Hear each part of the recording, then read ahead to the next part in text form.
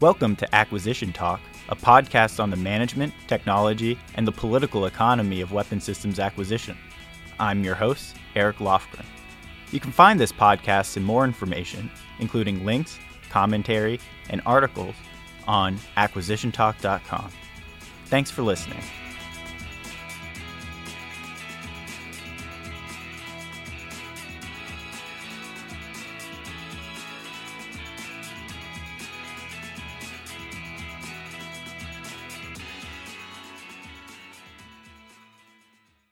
I'm pleased to be speaking with Dr. Trey Herr and Simon Handler. They are the director and assistant director, respectively, of the Atlantic Council's Cyber Statecraft Initiative. Along with some folks at MIT Lincoln Labs and Boston Cybernetics, they recently released a paper called How Do You Fix a Flying Computer? Seeking Resilience in Software-Intensive Mission Systems. And we're here to talk about that today. So Trey, Simon, thanks for joining me on Acquisition Talk. Thanks for having us.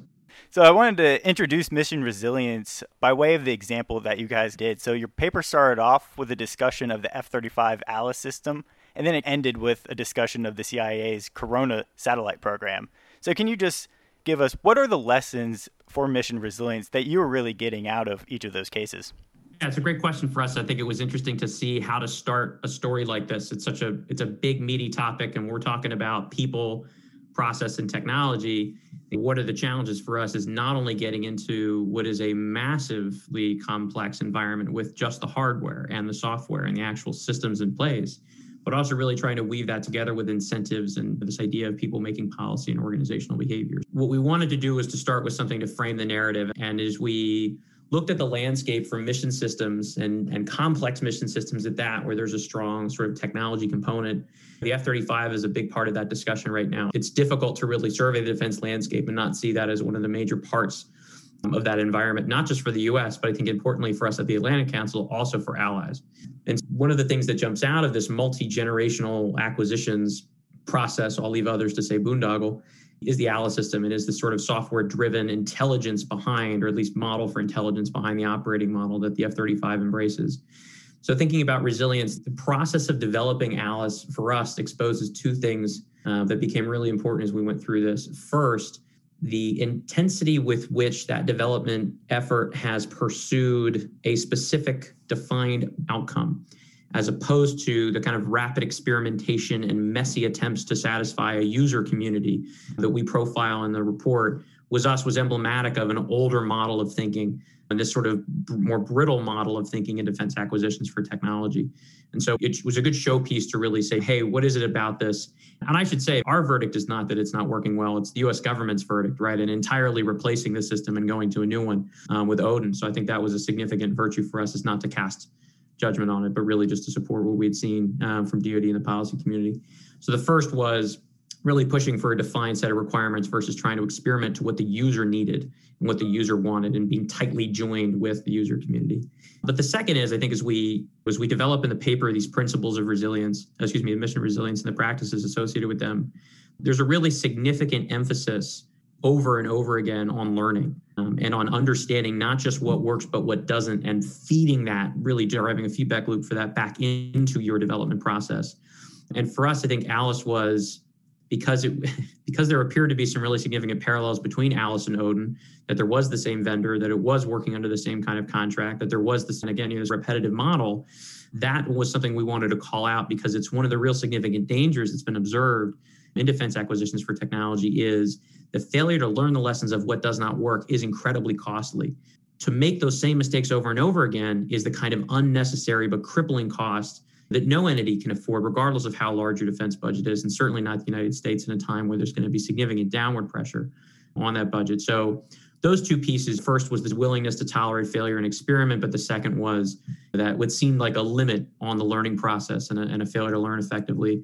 Alice kind of defined some of the don't be like this model for us for resilience. I'll let Simon talk about Corona, because I think it's in some ways, despite being much older and a much more significant technical challenge to really make an effective photo reconnaissance platform, it exhibits a lot more of these core mission resilience principles. Yeah, sure. So after we talked about the F-35, which, like Trey said, is incredibly dependent on software, we then spent the bulk of the paper outlining 4 principles of resilience, which we identified as embracing failure, improve your speed, always be learning, and manage complexities and trade-offs.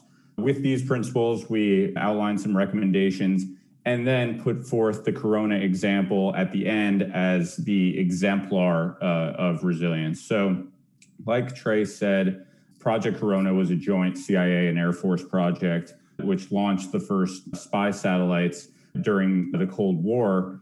And while it was a much different type of technology, we saw it as a project that really encapsulated our 4 principles of resilience. It was plagued by a ton of problems, and every time they tried to solve old problems, new problems would surface in the new solutions. But this constant embrace of learning and failure was really critical to growing the program, building that adaptive capacity that we emphasized so much through the paper. And though it had its problems, the commitment to continuous improvement made the program an overall success and had some great results for the U.S. strategically in the Cold War. Yeah, when you're describing the Corona, it makes me think about that program actually started before the modern acquisition system. So it got started in the late 50s. So it already got off on a foot that was different than a paradigm that you would see today. And I think it more closely related to what you guys had, the 3 pillars of mission resilience: robustness, responsiveness, adaptability. And I think what you guys were just saying there, a lot of it revolves around that. But what it doesn't revolve around is a defined outcome. And I think it really comes back to this static versus dynamic view of systems. And what we have today, the model that the F-35 grew up under, but the Corona did not, was that you're supposed to define all of your outcomes right up front. And then the measure of success is, how do you execute compared to that plan? And that's nowhere in your definition of mission resilience. So did you guys want to just comment on that? Yeah, you hit the nail on the head, Eric. When we're talking about, it's not that there's no outcome, right? We're not asking DoD to start spending hundreds of billions of dollars on a journey without a destination. It would be impractical at best. I think what we're really doing is to echo a couple of voices. Former Assistant Secretary Dr. Will Roper is one that jumps out. Ellen Lord has also made some serious efforts in this space, trying to echo those voices and saying the way that we're acquiring systems right now, where all that I care about is the satisfaction of a requirement sheet, irrespective of cost, irrespective of usability, irrespective of security and flexibility down the line, is not a good model. And it's a somewhat hyperbolic way of describing the current acquisitions process. But unfortunately, it's not as far off as it should be with a lot of the systems that we're talking about. And so I think for this, having a defined end state is important, but being willing to update that. And most importantly, embracing users as a part of the design process, so that what's driving this is how it's going to be employed, not what a committee at some point 10 years ago decided was the right combination of specifications and requirements, is what makes this both harder, but in the long term, much more useful. And so I think a takeaway for us, and one of the way that we frame the recommendations is, there's at the moment, a tendency towards risk avoidance and risk minimization in a lot of the acquisitions process that is there over years of experience, layered oversight and risk mitigation. And the product, unfortunately, is something that really isn't very satisfactory from the standpoint of the technology that's produced for the people that have to use it, or the process that it creates. So again, I think these changes are, to your point, trying to form something that is trying to produce technologies and mission systems that are more useful, more flexible over time, and engage with the needs that requirement set or that end state is trying to realize, not ignores it. Yeah, sometimes I feel the Department of Defense is all about minimizing risk rather than resolving risk. And I think there's just 2 very different aspects to that, because when you resolve risk, you actually have to go out, speculate into the unknown, and then get back into that trial and error. And then there's that balance of, as you were saying, I can't just start out with hundreds of millions or billions of dollars for this program with no end state in mind. So where's that proper mix, and how do we get that? When you guys talk about mission resilience, I want you to kind of break this down, because how much of that is really about technology implementation, and how much of that is really organizational or cultural?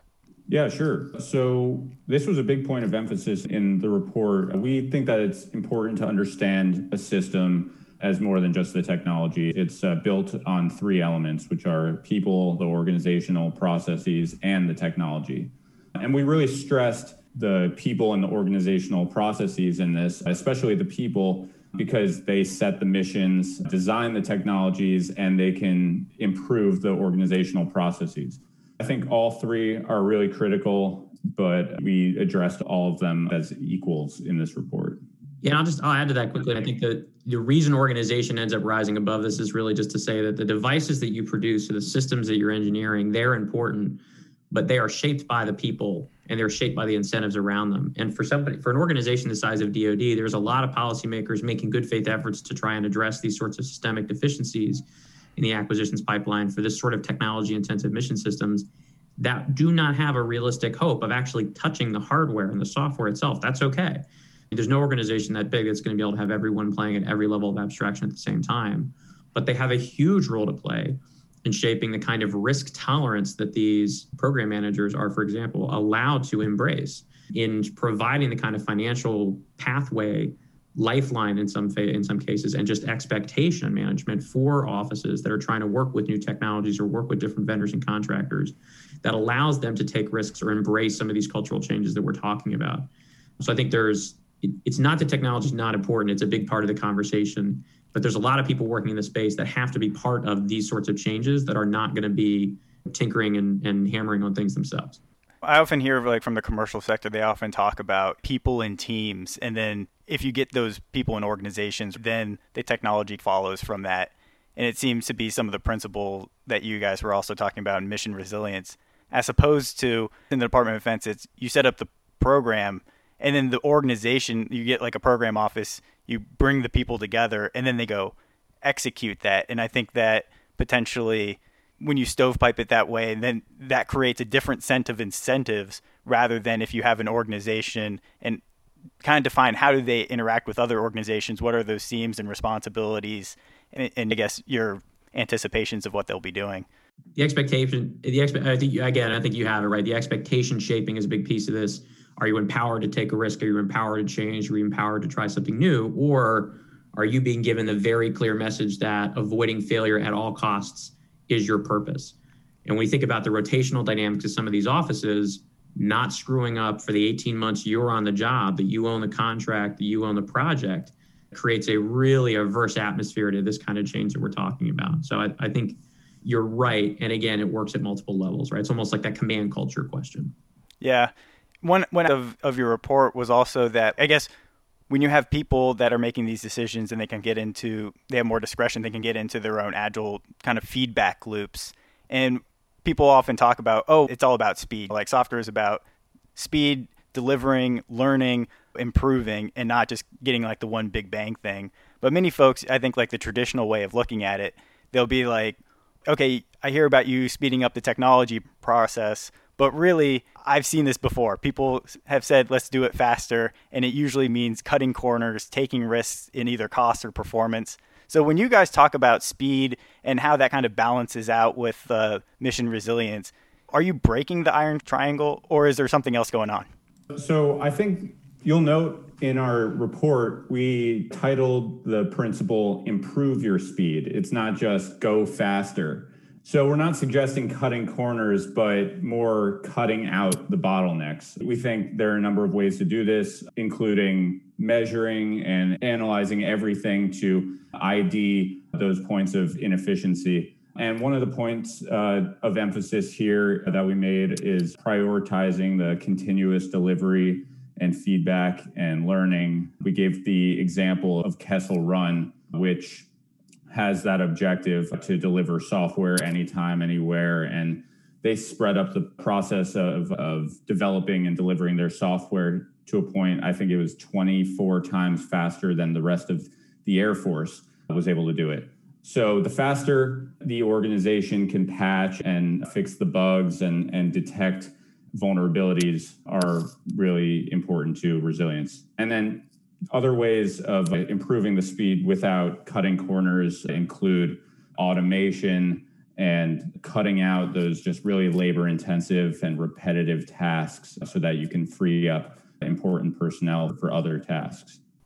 We're revolving a little bit around, I guess, some of what I would almost call like Project Calvinism, because it seems like we often think, and I'll call it Project Calvinism because I think a lot of people often have the view of it being there's some kind of predestined view of what the cost, the schedule, and the performance is. And we just don't have a perfect view into what that is, but it's out there. And I think when you try to predict that, you actually are creating some of the vulnerabilities in your mission because you can't predict everything perfectly. So an error in the plan becomes a vulnerability, and then it's really hard to close that loop because you don't have those predefined feedbacks.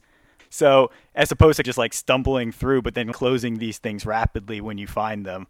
Do you believe in Project Calvinism? Because if you can predict it, then that makes a whole ton of sense. But if you can't, then you're really like you're building in all these vulnerabilities that will be exploited by an adversary.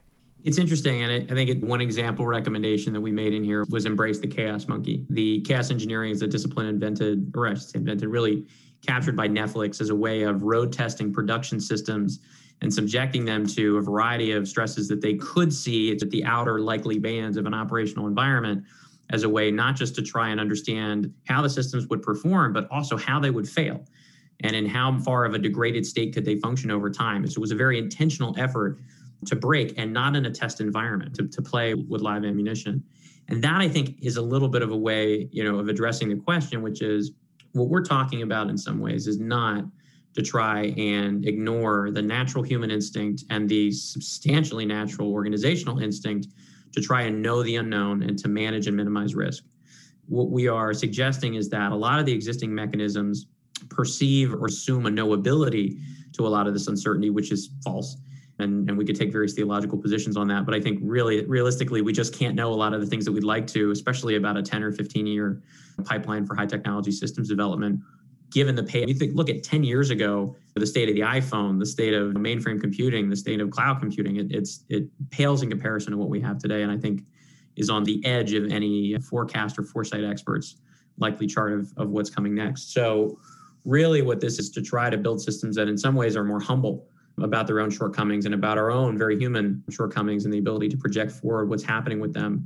And really just to say, enable this connective tissue in these organizations to function more effectively. So back to that notion of chaos engineering, expose to your own organization problems that they are ready and willing to manage, that they are capable in some ways of managing if they have the ability to see them coming down the road.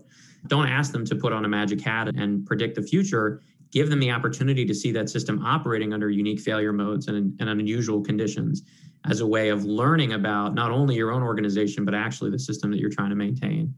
So I think a lot of it is, it's interesting. We could do maybe do a philosophical version of this paper, but a lot of this is acknowledging our lack of control and the unknown in the universe around us, and really just trying to sharpen our own tools to address that if and when we're confronted with it in the real world, rather than trying to engineer it or spreadsheet it out of existence.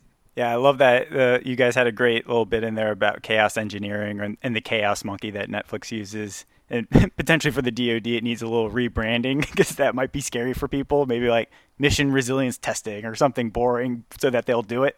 I guess when I think about like the testing, does that just involve, it seems like a completely new paradigm for testing systems, because what we have in the Department of Defense with the test and evaluation master plan, you're basically supposed to say before I develop it, how I'm going to test this thing. And then, of course, like all the incentives are to make sure the thing tests that way, but then you're not looking at all the other ways that the thing could have been tested. So it almost seems, then there's also this movement to like automated testing of code. And that's great, but it also just seems like a more automated way of the old style as opposed to this chaos engineering, which really requires some kind of creativity almost in terms of poking at something in different ways and seeing where it stands up or doesn't stand up.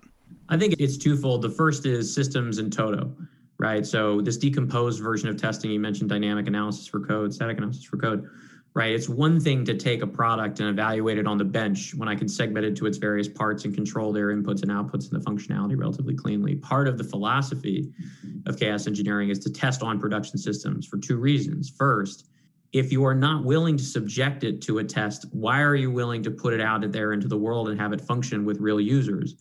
But second, a lot of the challenge that I think the notion of mission resilience is trying to address is not the failure of isolated components.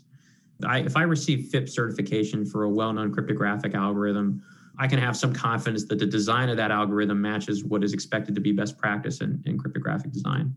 My issue is if that algorithm is placed into a sequence of modules where the data that it's passed is not secured well, and whatever is called from the result is handled in an improper fashion. And so the attacker is able to take advantage of the system rather than just the magic collection of S boxes. And so for this, it's the edges between modules. It's the complexity that emerges from a large and multifaceted system that we're trying to surface and address. And again, when we say adaptive and avoiding brittleness, right, it's about making the connectivity between those systems greater such that they can tolerate something bad happening or something unexpected happening between them. But really, it's the edges between those links that I think in some ways are most important, and we're trying to expose with that. Simon, did you have anything to chime in? Trey pretty much hit most of it, but we've seen this work well for Netflix in the private sector. There was a big AWS outage at one of their data centers in a few years ago. I think it was in 2015. And Netflix didn't experience much, if any, service-related interruptions because they had gone through this chaos engineering process, and they took those lessons to overcome that outage. I think by adapting the practice, the DoD could start to learn more about their systems, brace for those disruptions, and then become more resilient as a result. So I want to move on to one of your next recommendations, which was actually something that I never thought about, but was pretty interesting. You guys said that, of course, the government's very serious about how it does classification, and it thinks that by classifying in the way that it does, it's actually securing the information. But what you guys seem to be arguing is that when you create all these rules around classification, it actually drives cost and complexity into information systems and actually compounds some of the vulnerabilities rather than closing them. So how do you see classification in the 21st century, or would you push back on that characterization? Yeah, we think that classification and confidentiality is really important when we're dealing with advanced technologies and national security. But overall, the DoD can do a far better job of planning for the loss of its secrets. It needs to, therefore, limit its secrets where possible, because determined adversaries are going to be able to overcome defenses eventually. DoD needs to accept that, plan for losing things like credentials and designs and plans and so on. I'll just say, I think the big thing here, again, is that when we talk about the levels of secrecy in the classification system and the grave, significant harm to national security that merits those, we're forgetting the enemy's foreign and domestic model. And the project, which is too complex to manage well, where classification leak occurs simply because of a mismanaged exchange of information between two compartments or two levels of secrecy, is as significant as a foreign adversary getting into a safe, rifling through things and pulling something out.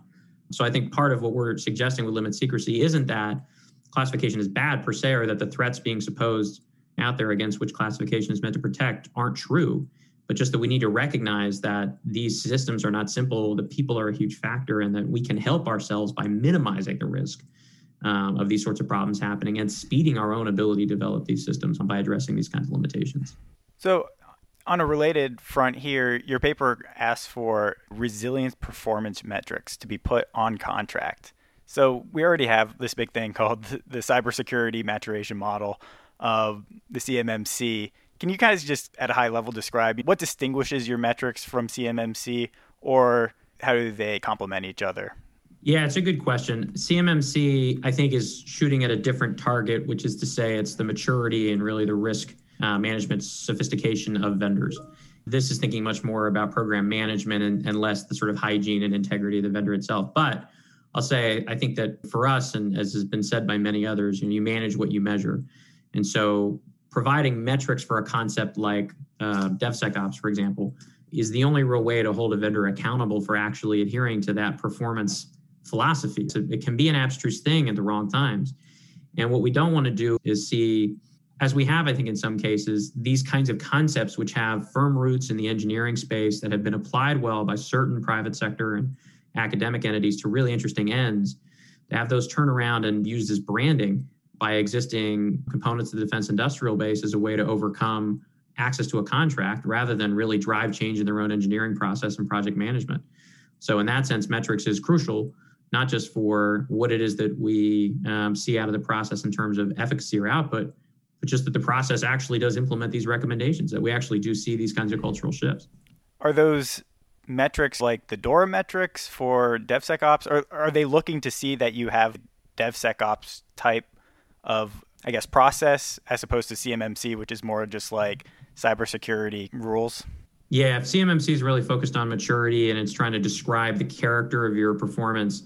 I think this is going a step in a similar path, but in a different direction, which is to say, describe the philosophy of engineering, right? Show us that you're actually embracing these techniques, which we believe are important and valuable to our process, but that we want to see more than lip service to. We want to see actual material changes to, and those metrics are one way to try and address that, an imperfect one for sure. And again, as we go through the recommendations, one of the things that we call out there, I think that we ask for, is this notion of a center of excellence within DoD, or a center of expertise, the CEMER. And one of its purposes, one of its reasons that we have it there is there are not clear metrics for some of these. I talk about continuous integration, continuous development in the paper. One measure of CI/CD adherence is the number of commits you do on a code base in a day. That's interesting, but it's pretty raw. And when we talk about different kinds of programs, different levels of sophistication, that may not be a great measure. And so part of what we're looking for that center of excellence to do is to actually define ways to measure some of these constructs. And that's leveraging work being done in academia and in industry and in the FFRDC and national lab community. It's not for them to be the only source of truth, but just to give an entity the remit to really start to pull these concepts together and generate some kind of measurable output for them. So you're saying, have there been some complaints from either government or other companies saying that, hey, these companies, they say they're implementing DevSecOps, but really it's just like lipstick and it's just the same old Agile Scrumfall or whatever it is? Yes, I think there was an explosion of Agile branding at a certain point a couple of years ago that from the outside probably didn't seem likely to have been matched by the significant change in organizational structure and philosophy that it would need to have been accompanied by. And I think we've absolutely heard complaints from some of our partners that they see a lot of discussion and a lot of phrasing and a lot of framing, and then things are delivered to them in a quarterly waterfall and nobody ever talks to the user. About as un-Agile as it gets. Yeah, I guess you put the DevSecOps in the proposal, and then if you win, then you consider whether you're actually going to implement it. But by that time, it's we got to get going, and we've already been doing it this way. Yeah, and we'll cost it and then bill it as a change order. But so for this Center of Excellence, there's always new offices coming here, there, and everywhere. What is required to give it the status it needs to succeed, or at least the influence that these metrics are adopted by the program offices or whatever it is? Yeah, no, I think it's right. It's the same thing that we've seen work for DDS, but I think, and also to some extent for 18F, which were digital and transformation-focused entities that were trying to provide support for the transition, not necessarily do the heavy-duty systems engineering in lieu of program offices. I think the three keys: one is access to the Secretary's office, access to OSD, and in some cases to the Secretary directly. And a lot of that is going to fall to Dr. Kathleen Hicks, who was familiar with some of these concepts and has done some tremendous work while she was out in CSIS. But as she is organizing the department and really structuring the way that she wants it to function, it's always challenging to give any entity exceptional access to the principal. And I think there'll be an opportunity for her to make some determination about how much influence this sort of function should have. But I think especially in its early days, to move mountains and really get the kind of buy-in you need, access to the Secretary's office is really crucial. The second is not trying to solve the problem in DoD. A lot of these concepts exist already in the public domain. They're being pushed on and developed by industry. They're coming from academia. The Center of Excellence does not need to be a high side bubble for this work to get relabeled and rebranded under a TS label. And so I think an important, almost crucial aspect of this is that the center is kept relatively small, and it's dependent on these external entities to feed it information and to do a lot of this work, which is to say it's not a center of research. It's a center of pulling together research and trying to distill best practices. So it's the last 20% of that pipeline. So keeping it small is crucial as well. But I think the last thing really is just taking it seriously. Appropriated budget dollars for the office, a Senate confirmed position, giving it the status internal to the large warring family that is DoD is important both for its survival, but also for its longevity. It's a reasonable response for a program not to take new offices, new appointees seriously until they've been around for a few years, because there is this kind of constant churn of change agents come in and they don't change, and then they're de-agented and they're out. And so for this, its ability to convey that it's going to be a part of the the conceptual architecture for program development and for requirements creation in the DoD for some time to come, I think will help both determine its success, but also drive a lot of credibility. But potentially not another member on the JROC. That wouldn't be our first place for it. No, again, Okay, I think good. laughingly, yes, but also realistically, this should be an entity that has the ability to drive this philosophy of change that would probably be putting it more in a position of supporting the existing model.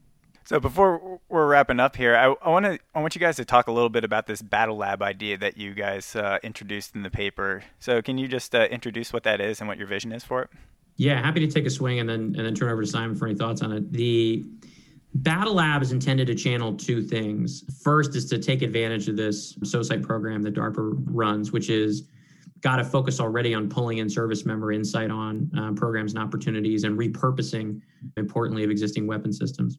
The Battle Lab's intent is to try and develop an opportunity for staff grade officers and field grade officers, about 120 we suggest in a given year, to really think through what it is that existing assets and platforms can do, what it is that what missions exist for them now, and where they could be reapplied or re-engineered in future. Part of the reason for this is, as we were looking through the notion of agile development and continuous integration, continuous deployment, there's a really significant emphasis on user feedback. But the DoD has to develop these systems not just for what one pocket of users wants, and that's to overcome service parochialism as much as it is to stay ahead of complex and compound threat environment. It's also trying to develop these systems to achieve broader doctrinal end states, right? It has a strategic intent, and doctrine is the way to actually execute that strategy. And so the hope with Battle Lab is to try and pull this agile development methodology into the doctrinal process in a natively joint way, in a more significant fashion, so that not just the need from a specific user community, but actually the ConOps that user community exists in are both subject to this kind of mission resilience principle, right? Intense feedback, self-learning, speedy adaptation and iteration to create that flexibility. I think the hope in the long term, and this is an experimental process here, so we're curious to see if we could get it implemented where it goes. But the hope in the long term is that Battle Lab is a complement to some of the existing transformation organizations as a source of guidance or insight on how to adapt existing programs and how to overcome some of the limitations of new acquisition. One of the things that's really striking about the Century series, as an example, is it's looking to take best of breed technologies from existing pots of commercial development and adapt those into something that works, not necessarily to do a sort of ground up rebuild and reconceptualization of what a modern fighter aircraft, combat aircraft should look like. This, I think, is a similar space to say, hey, if we have an aging tanker asset and we could string it up with some relatively cheap phased array radars, could we turn that into something else? You saw some really interesting work on this with light general aviation aircraft in the 2010s and 20s around creating these effective, long-legged electronic warfare and intelligence platforms, right? Small Cessnas and Gulfstreams, rather than scratch from the beginning, ground up ISR aircraft. That's the kind of adaptation where not only with civilian technologies and COTS, but actually with existing defense platforms, we could see some really, can somebody find a mission for the C-130 that takes this thing into the 2150s, the 2160s? I believe that it's out there.